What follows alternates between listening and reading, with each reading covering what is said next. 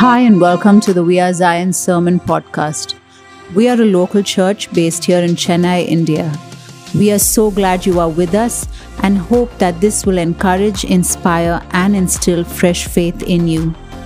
We have begun our Advent series called The Rescue, where we are reminded that Jesus is the rescue and the one who has the entire rescue plan for our lives. We examine today how He rescued us from the hopelessness that often creeps up on us. As you listen in, our desire is that you will begin to live with renewed hope in every season. Hi, church. It's my joy to bring God's word to you today. As we have begun the Advent season, we are so excited as a church to just step into all that God has got for us this month. And when Gershom and I were just praying and planning for this month, the verse that was highlighted to us was from the book of Galatians. And I'm just going to read that verse for you. Galatians chapter 1, verses 3 to 4. And that verse is the basis for the series that we have put together for this month. And let me just read it for you. Galatians chapter 1, verses 3 to 4. It says, "Grace and spiritual blessing be to you and soul peace from God the Father and our Lord Jesus Christ the Messiah, who gave himself up to atone for our sins and to save and sanctify us in order to rescue and deliver us from this present wicked age and world order in accordance with the will and purpose and plan of our God and Father." When we were meditating on Galatians as per our, daily Bible reading, this word rescue stood out to us. And I don't know about you, but there have been so many times this year when we were in desperate need of a rescue and Jesus came through for us. And that's the basis for this month's series. We believe that Jesus is the rescue. We believe that Jesus has the entire rescue plan. Every which way you look at rescue, He's the only one who can actually get us out of something. And we believe that He is the rescue. He has the rescue plan. And as we get into this series, our desire is that each week you would come expectant, because each of us need a rescue at a different level. Each of us are going through different things, but the common denominator is this, that we each need a rescuer, and He is Jesus, none other than Him. And so today we're going to be looking at the story of Zechariah. Like you saw in the video, we're looking at Zechariah, the father of John the Baptist. He and his wife were good people, godly people, and God selected them to birth the forerunner to Jesus. And we're going to read the passage of scripture that tells us a bit about what Zechariah says after John is born. You already know the story. They waited for many years, and then Zechariah was serving in the temple. He was doing his duties as a priest when an angel meets him and says, "You're going to have a child." And that's how John came about. And I'm just going to read this passage where it's him rejoicing in the work of God. That's what this whole prophetic passage is. And as we look at it, I want to just go a little deeper into what God has for us. So let's look at this. Luke chapter 1, verses 67 to 79. It says, "His father Zechariah was filled with the Holy Spirit and prophesied, 'Praise be to the Lord, the God of Israel, because He has come to His people and redeemed them. He has raised up a horn of salvation for us in the house of His servant David, as He said through His holy prophets of long ago. Salvation from our enemies and from the hand of all who hate us, to show mercy to our ancestors and to remember His holy covenant, the oath He swore to our father Abraham, to rescue us from the hand of our enemies and to enable us to serve Him without fear in holiness and righteousness before Him all of our days. And you, my child, will be called a prophet of the Most High, for you will go on before the Lord to prepare the way for Him, to give His people the knowledge of salvation through the forgiveness of their sins, because of the tender mercy of our God, by which the rising sun will come to us from heaven, to shine on those living in darkness and in the shadow of death, to guide our feet into the path of peace." What a beautiful poem almost of Zechariah's song of praise. He is delighting. He's probably holding his son, but he is prophesying not only about his son, he is talking about Jesus. And if you look at that entire passage, the theme which is very evident is hope. Why do I say hope? Because Jesus was not yet born. He was still in his mother's womb. He had 3 more months of incubation safely in her womb. He wasn't born yet. John was born. Jesus was yet to come. And yet, because of the inspiration of the Holy Spirit, Zechariah could safely say, this is who is coming. This is what he's going to do. And that has hope written all over it. It's interesting that Zechariah's understanding in language shows us that he had somehow in the last 9 months had a revelation of what God's plan was. God's plan of redemption, God's plan of salvation, God's plan of atonement, all of those big words that frame our faith. Zechariah somehow had had a revelation about it. And it's amazing because he didn't know all the details. He didn't know what Jesus' life was going to entail. He didn't know what Jesus was going to accomplish. He didn't know it was going to be just 3 years. He didn't know the details. But the overarching theme was hope. Faith, I believe, is believing who God says he is. But hope is believing that God will do as he has promised. When you look at this entire passage, when you look at it in different translations, there are hyperlinks to other Old Testament passages. So basically, Zechariah is being inspired by the Holy Spirit to remember the passages that were told to them by the prophets, that was spoken to Abraham, that was spoken to David, and he was putting it all together.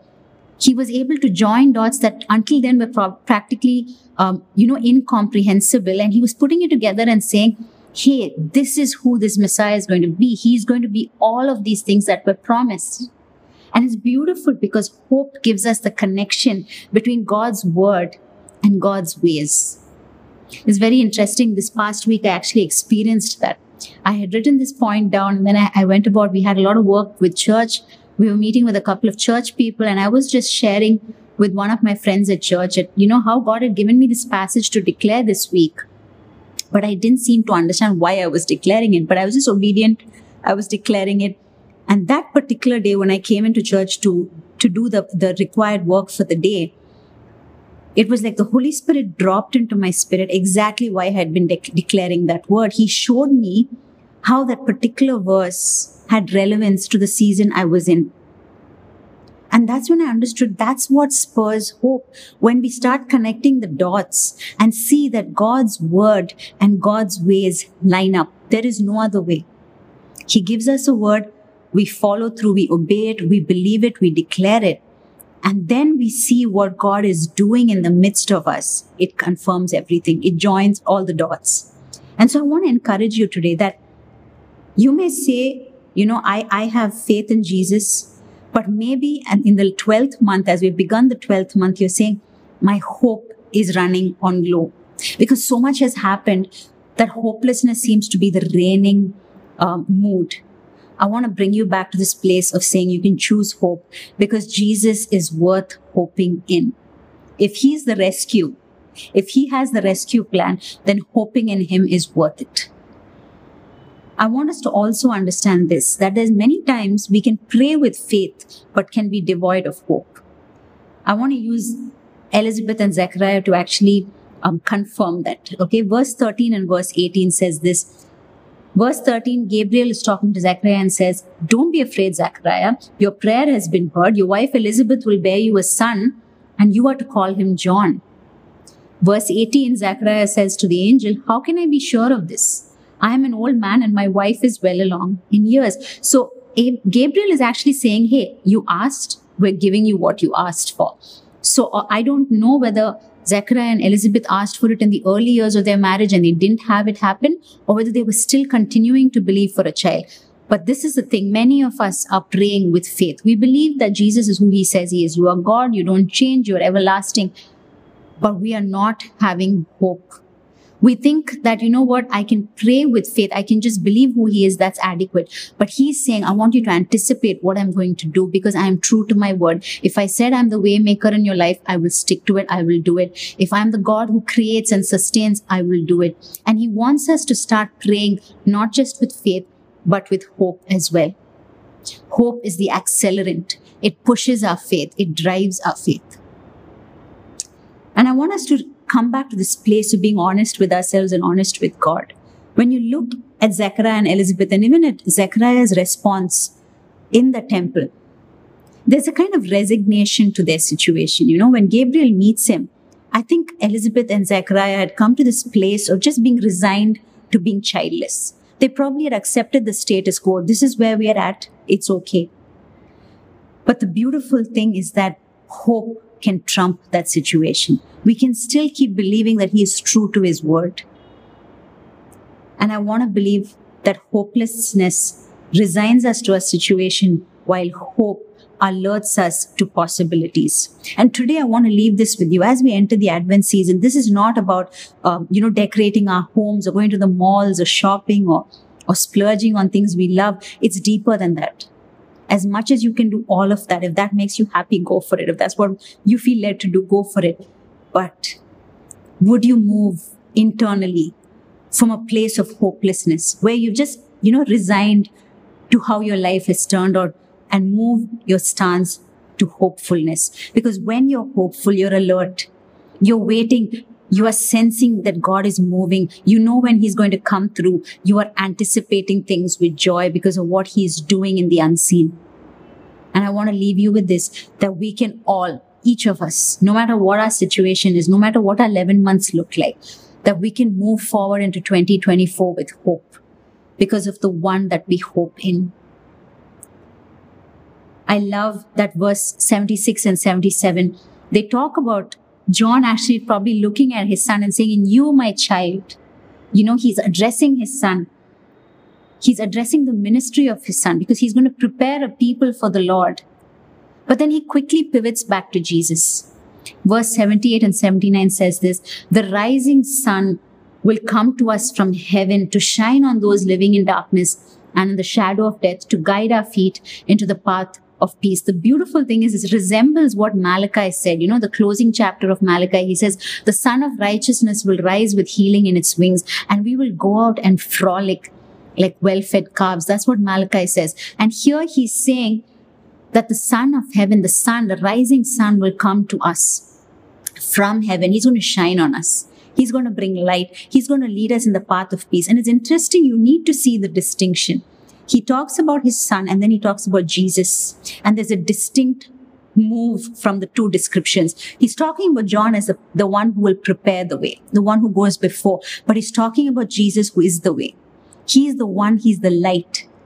And so often when I was reading that, I was so convicted, because so often we make our ministries about ourselves. We make our lives about ourselves. We make our helping of others about ourselves. Zechariah was quick to pivot from John to Jesus. John would have a very powerful ministry, but he was not the rescuer. He was just the forerunner. He was just the one who would soften people's heart to the main guy. The main gig was coming. That was Jesus. So often, some of us put ourselves in rescuer mode. Whoever, we think God puts all these people in our lives just to rescue them, just to save them. But we can do nothing beyond pointing them to Jesus. He is the rescuer. We may have ideas for them, but when you look at the entirety of what Zechariah says, how he describes the work of this God who is coming in the flesh, he talks about yielding himself, atoning, sanctifying, saving, redeeming. We can't do any of those things for anybody. Even the closest blood relations, we couldn't save them if we tried. We couldn't do anything with them beyond maybe helping them in the physical realm. But the one who does everything for them is Jesus. And I want us to remember this, that if we have positioned ourselves as the sole focus of our story, that today and for the next 4 weeks, we would pivot away and look back to him, because he is the focus. Jesus is the focus. He is the one that we look at. We turn our eyes to him. So as I said, Galatians 1 talks so clearly of how he rescued and delivered us from this present wicked age and world order. And I want us to remember this in a very, very present context. Each of us live in a world threatened by wars, by instability, by lack, by economic downturns. We are not living in a stable time, right? It definitely feels like the end times. But the beauty of it is this, that Jesus has come once and for all to rescue us. And through the Holy Spirit, he continues to walk with us, continues to rescue us when we need it. We are not alone.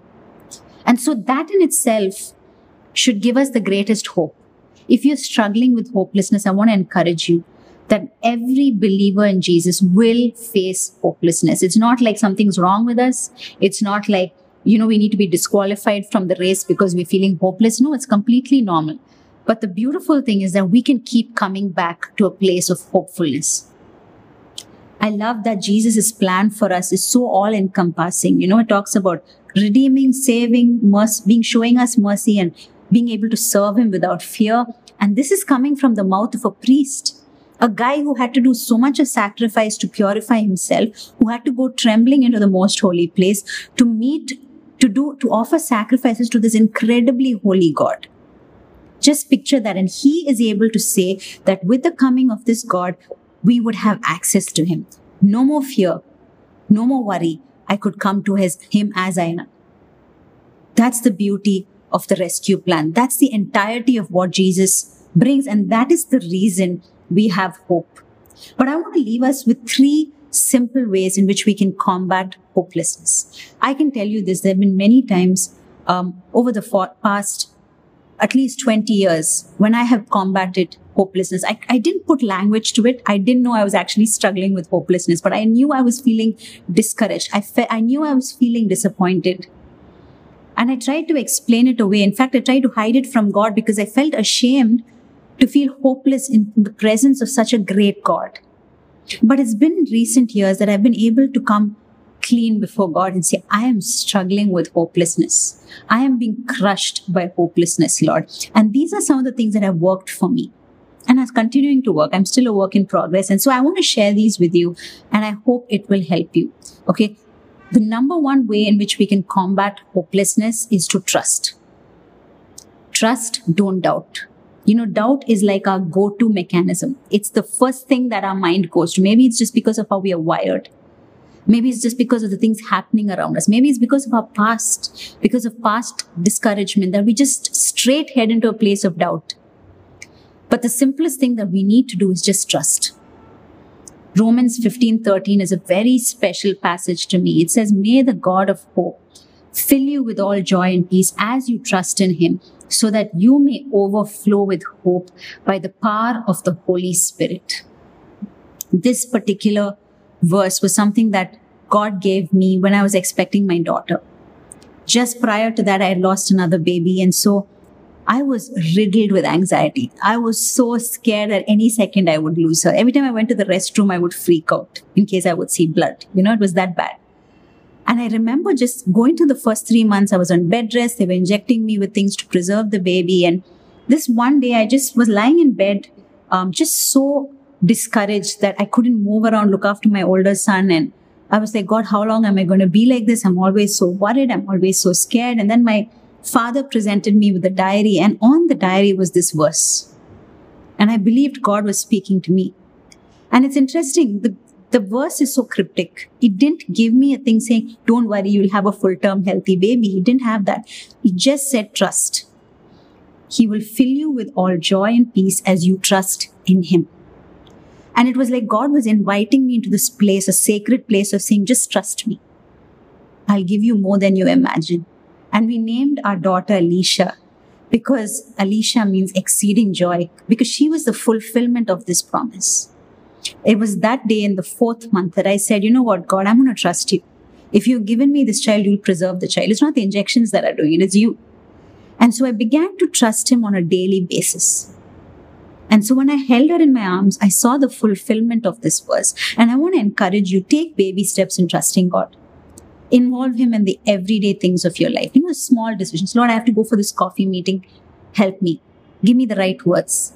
Lord, this person wants to meet. Should I meet them? What do you think? Invite him into your everyday so that when the big decisions come, you've already trusted him with so many small things where he came through.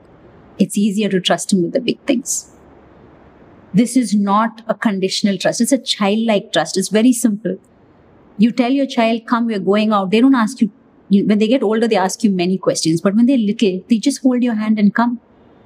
That's the kind of trust we need to come back to. When you sit on a chair, do you mull over whether the chair can hold your weight, whether the chair will accommodate your size? You don't think anything. You just go sit in the chair. If we trust in an inanimate object so much, why are we not trusting in a God who has held and led us thus far? I encourage us that we would have a childlike trust. And why do I say that? Why do we need a childlike trust? I believe that a childlike trust is essential so that we don't meet the time of God's visitation. I need to trust so that I will be aware of His timing. God has this kairos time. It's a time, it's an appointed time. It's when things happen. We can keep waiting and believing, but it's at that time that He releases what has to come to us. And if I don't live with a childlike trust, I could miss the moment of His visitation. Zechariah was a good man. He was a godly man. He was God-fearing. He and his wife were good people. They loved the Lord. They were serving Him. And the beauty is that here is a man who was prayerful, who was close to God, and yet, because he had probably not trusted that his prayer would be answered, when the angel Gabriel is giving him this word, he almost missed it. He said, how can this be? And there were repercussions for that. Luke 1:20 says, and now you will be silent and not able to speak until the day this happens, because you did not believe my words, which will come true at their appointed time. 9 months, John was in the womb of his mother, but Zechariah was silenced. It's possible he couldn't hear too. He was put into a cocoon almost for 9 months. And only when John was born and they were going to name him, that it all opened up. And I want to ask us, will we stop doubting? Because in our doubt, we could miss God's timing. In our doubt, we would miss when the season is shifting.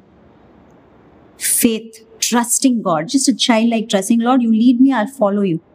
You tell me to wait, I'll wait. You tell me to go, I'll go. You tell me to speak, I know you will give me the words. That kind of trust is what He's looking for. And that's the kind of trust that will fuel hope. So the first way to combat hopelessness is to trust and not doubt. The second thing is to wait and not wilt. Why do I say that? Wait and not wilt. Sometimes the wait is so long. I know friends who are waiting for children for 10 years, 12 years. And sometimes you're so discouraged, hopelessness has crept in, that you start to resemble a flower that is drooping. But God is saying, will you wait the way I want you to wait? Wilting won't be an option then. I want us to look at Romans chapter 8, verses 22 to 25. We know that the whole creation has been groaning as in the pains of childbirth right up to the present time. Not only so, but we ourselves who have the first fruits of the Spirit groan inwardly as we wait eagerly for our adoption to sonship, the redemption of our bodies. For in this hope we were saved. But hope that is seen is no hope at all. Who hopes for what they already have? But if we hope for what we do not yet have, we wait for it patiently. The last word had the key. We wait for it patiently. How we wait matters. When we wait with angst, with a sense of urgency, with a sense of rush, when bitterness creeps in, hopelessness follows in very fast. But when we start to wait with anticipation, is the wait hard? Yes. Is the wait interminable? Yes. Do we mess up sometimes in the wait? It's okay, He gets it. But the attitude of the wait matters. Do I wait with endurance, saying, God, you're doing something in me, I will wait. Lord, you're working in the unseen, so I will wait. You said that you are creating something new, so I will wait. How we wait matters. In this season, most of you probably bake something or cook something that you like. In our family, cookies are the one thing that are the easiest thing to bake. I'm not a baker, I can make cookies. And I remember this one year we were making these sugar cookies. And we rolled out the dough, we put the cookie dough in the oven. I set it, popped it in, and then I went to do some work. When I came down in 10 minutes, all 3 kids had put low stools near the oven. And they were seated there looking inside the oven, waiting for it to get done. They didn't understand that you could wait, do other things and come back and it'll make a noise and it'll alert us. They decided to make their home there for the next half an hour. And they decided when it was done. It wasn't done, we took it out, it was a bit undercooked. But they still chose to eat it. The next day wasn't so pretty. But here's the thing, many of us are like them. We choose to jump on that promise before it's reached its fruition, before it's come full circle. And I believe that it's time that we begin to change our attitude in the wait. How have you been waiting? How have you been enduring? Has it been patient? Have you been bitter? Have you been grumbling? Have you been kicking against the goads? I would urge you that you change your stance when you wait. Waiting well causes wholeness in our character. Like I said, when we were looking at the previous thing of how trust is essential so we don't miss the timing of God, here it's important to remember that waiting well causes wholeness in our character. How do I know this? Romans 5 talks about that. He says, we glory in our sufferings because we know that suffering produces perseverance, character, hope. And hope does not put us to shame because God's love has been poured out into our hearts through the Holy Spirit. And it's important to remember this, that when I wait well, God is working on my character. I read this somewhere that God doesn't care for my comfort as much as He cares for my character.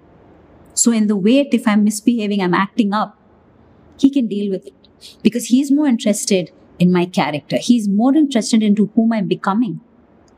He doesn't care that this is uncomfortable for me. He knows how uncomfortable it is. He knows that the stretching is hurting. He cares more for my character. I often think when I watch friends of mine who are waiting, when I watch, family members waiting a long time, waiting for salvation, waiting for a marriage, waiting for a breakthrough, I worry on behalf of God. I worry and say, Lord, if you keep making them wait, they're not going to choose you, God. They're going to turn away from you. And I love that God doesn't respond like us human people pleasers. He is interested in the long haul. He is interested in character formation. He will do whatever it takes to get people to turn to Him, but He will not twist anyone's arm. He will not do it to please us. He's not a man that He should lie. He's not a man that He should please us. He's not a respecter of man, it says. Which means that when the wait is happening, how I wait is how He works on me. When I'm waiting patiently, He's shaping things. When I'm waiting impatiently and grumbling, He's working on other parts of me. So would we actually combat hopelessness by waiting well? When I wait well, it shifts that. There's more hopefulness than anything else. And the third way to beat hopelessness is stay, don't drift. What does that look like? In the book of Hebrews, chapter 6, hope is described as an anchor. Let me read that verse for you. Because God wanted to make the unchanging nature of His purpose very clear to the heirs of what was promised, He confirmed it with an oath. God did this so that by two unchangeable things in which it is impossible for God to lie, we who have fled to take hold of the hope set before us may be greatly encouraged. We have this hope as an anchor for the soul, firm and secure. It enters the inner sanctuary behind the curtain.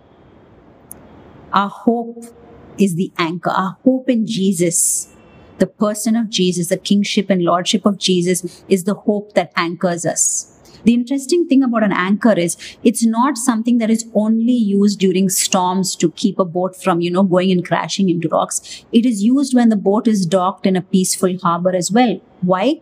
Because even gentle waves, even a very minimal wave, can cause a boat to gradually drift. And if it's not anchored, the boat that was meant to be harbored at the port would have drifted into the main sea. Now, during storms, they sometimes will have to drop an anchor to prevent it from going and, running aground on rocks. An anchor is so important because it keeps us fixed and prevents us from being shipwrecked. Hope is like that. When hopelessness starts to threaten to kind of engulf us, if we're not careful, it'll cause us to shipwreck our faith. We'll suddenly start thinking that, all of this is useless. It's futile. Following Jesus, He is not real. We could start going down this dark hole and can be a hole of no return. So, which is why it's so important that in order to battle and to actually win against hopelessness, that we choose to stay. Stay in the faith. Stay in the church. Stay in that relationship if that's what God wants you to do. If He doesn't want you to, if He tells you to leave, it's okay. What is God asking you in this season to stay rooted in? What is He asking you to stay anchored to? He doesn't want you to drift. He wants you to stay. To stay requires that we prepare ourselves for the battles that are coming, the storms that are coming, knowing fully well that God has got us, knowing fully well that He has said He is with me. He'll never leave me nor forsake me, knowing fully well that He's the conqueror, knowing that He has won the war, knowing that Satan is a defeated foe. I need to know the word so that I know what my stance is. I know where I stand. I stand in His victory. And that becomes the anchor, knowing that in Jesus I'm safe. When we stay, we experience the fulfilled promise. When we stay, we experience the fulfilled promise. Many of you ask, what if I leave? Who's going to know? Is anyone going to be affected? Well, God has a plan for you. He has a process before which He gives you that promise. What if you leave just before you get the promise? Is God sovereign? Can He give you the promise in any other way? He could. But many times staying is key. Not drifting is important. When you look at Zechariah's life, I love that no matter the fact that he didn't have his prayer answered, he must have been praying for 40 years for a child. He and Elizabeth must have been on their knees asking God, give us a child. Take away our disgrace, because in those days, that's how it was viewed as. Show people that we are favored, Lord. Give us a child. And it hadn't happened. But yet, on that day of the visitation, Zechariah was right where he needed to be, doing what he needed to do. He was selected by Lot. He was in the most holy place, serving. He hadn't drifted, he had stayed. How many of you can confidently say, I'm a stayer? Even when the going got hard, I stayed and I see the blessing today. When you stay, you experience the fulfilled promise. It would have been easy for Zechariah to stay home and say, you know what, so many people have said all kinds of things to me. So-called followers of Yahweh are talking about, my wife and me like we're less than. I'm not going to serve anymore. Why should I serve this God? He hasn't answered my prayer. He's let me down. He could have had so many excuses to stay back, to take his hand away from what he was called to do. And yet he stayed. Yet he served. There's power in staying. Some of you are saying, well, I was so wounded by my previous church leaders. This believer said this to me. I can't ever step back into a church. What is God saying to you?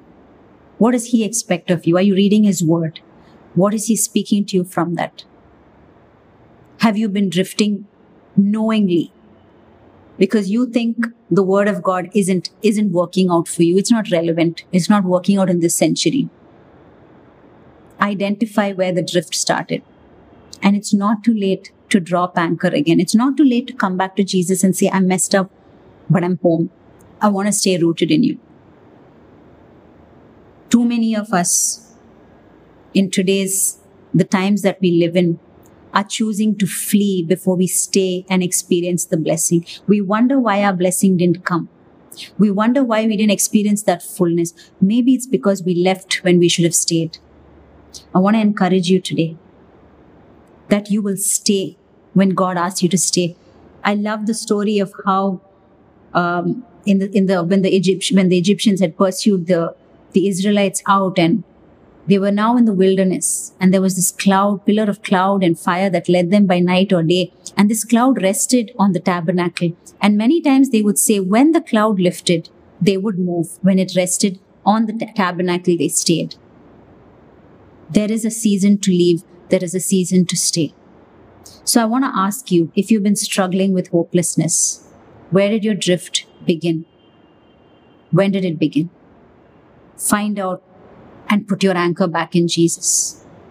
If you've been saying, I haven't been waiting well, that's why I become hopeless. I'm exhausted from waiting. He gets that. But He cares more about your character than your comfort. Maybe you've been saying that doubt is killing me. I'm starting to doubt the very things I had based my life on. He's saying, come back to a place of childlike trust. Trust me step by step. I will lead you, fallen. As we close up, I want to pray for you. If you're someone who's a perennial rescuer, you see yourself as someone who has to rescue everyone you see. can I ask that while you help others, you would keep pointing them to Jesus, for He is the rescuer. He has the entire plan for their lives sorted out. We don't have it. We see in part. So would you allow Him to be their rescuer? If you're someone who says, I'm in need of a rescue, I am trapped in things that I shouldn't be trapped in. I feel oppressed. I feel like I don't have a way out. Can I ask that you would try Jesus? He's the rescuer. He can rescue you, bring you from darkness to light. So even as we close, can I just pray for you? Father in heaven, I thank you for what you are doing. I thank you for how you love us. I thank you that you sent your son Jesus as our rescuer. And I just pray that each one of us here, wherever we stand, Lord, if we have been the rescuer for too long, that we would step down and say, Lord, you rescue people. Rescue me. Father, I pray for those who have drifted, that, Lord, you would bring them back. I pray that, Lord, they would right now recommit their lives to you. Father, I pray if anyone has been struggling with doubt or fear or dismay, that they would come clean with you. They would just lay it bare before you. I thank you that, Lord, you don't condemn, that you don't turn us away, that you embrace us with your love. We are so thankful for that. I pray if any of us have not been waiting well, that today that will change, that our attitude will change as we wait. We just pray, Spirit of God, that you would fill us with hope in this season, not just for this month, but for the rest of the next year. That hope will be what carries us through. It'll charge our lives up. The hope that is in Jesus, a hope that doesn't fail us, the hope that doesn't disappoint. Give us that hope. In Jesus' name I pray. Amen. Amen. God bless you. I pray that you will have a week that is filled with hope, that you'll be conscious every time hopelessness starts to come in, that you push it back with hope. God bless you. Thanks for listening to this message. We hope you were blessed. To hear more messages like this, make sure to subscribe and check out our podcast channel for past episodes. If you like what you are hearing, consider rating us, subscribing, and even sharing it with friends. That would really help us. For more content from We Are Zion and to connect with us, go to wearezion.in. Remember, whoever finds Jesus finds life.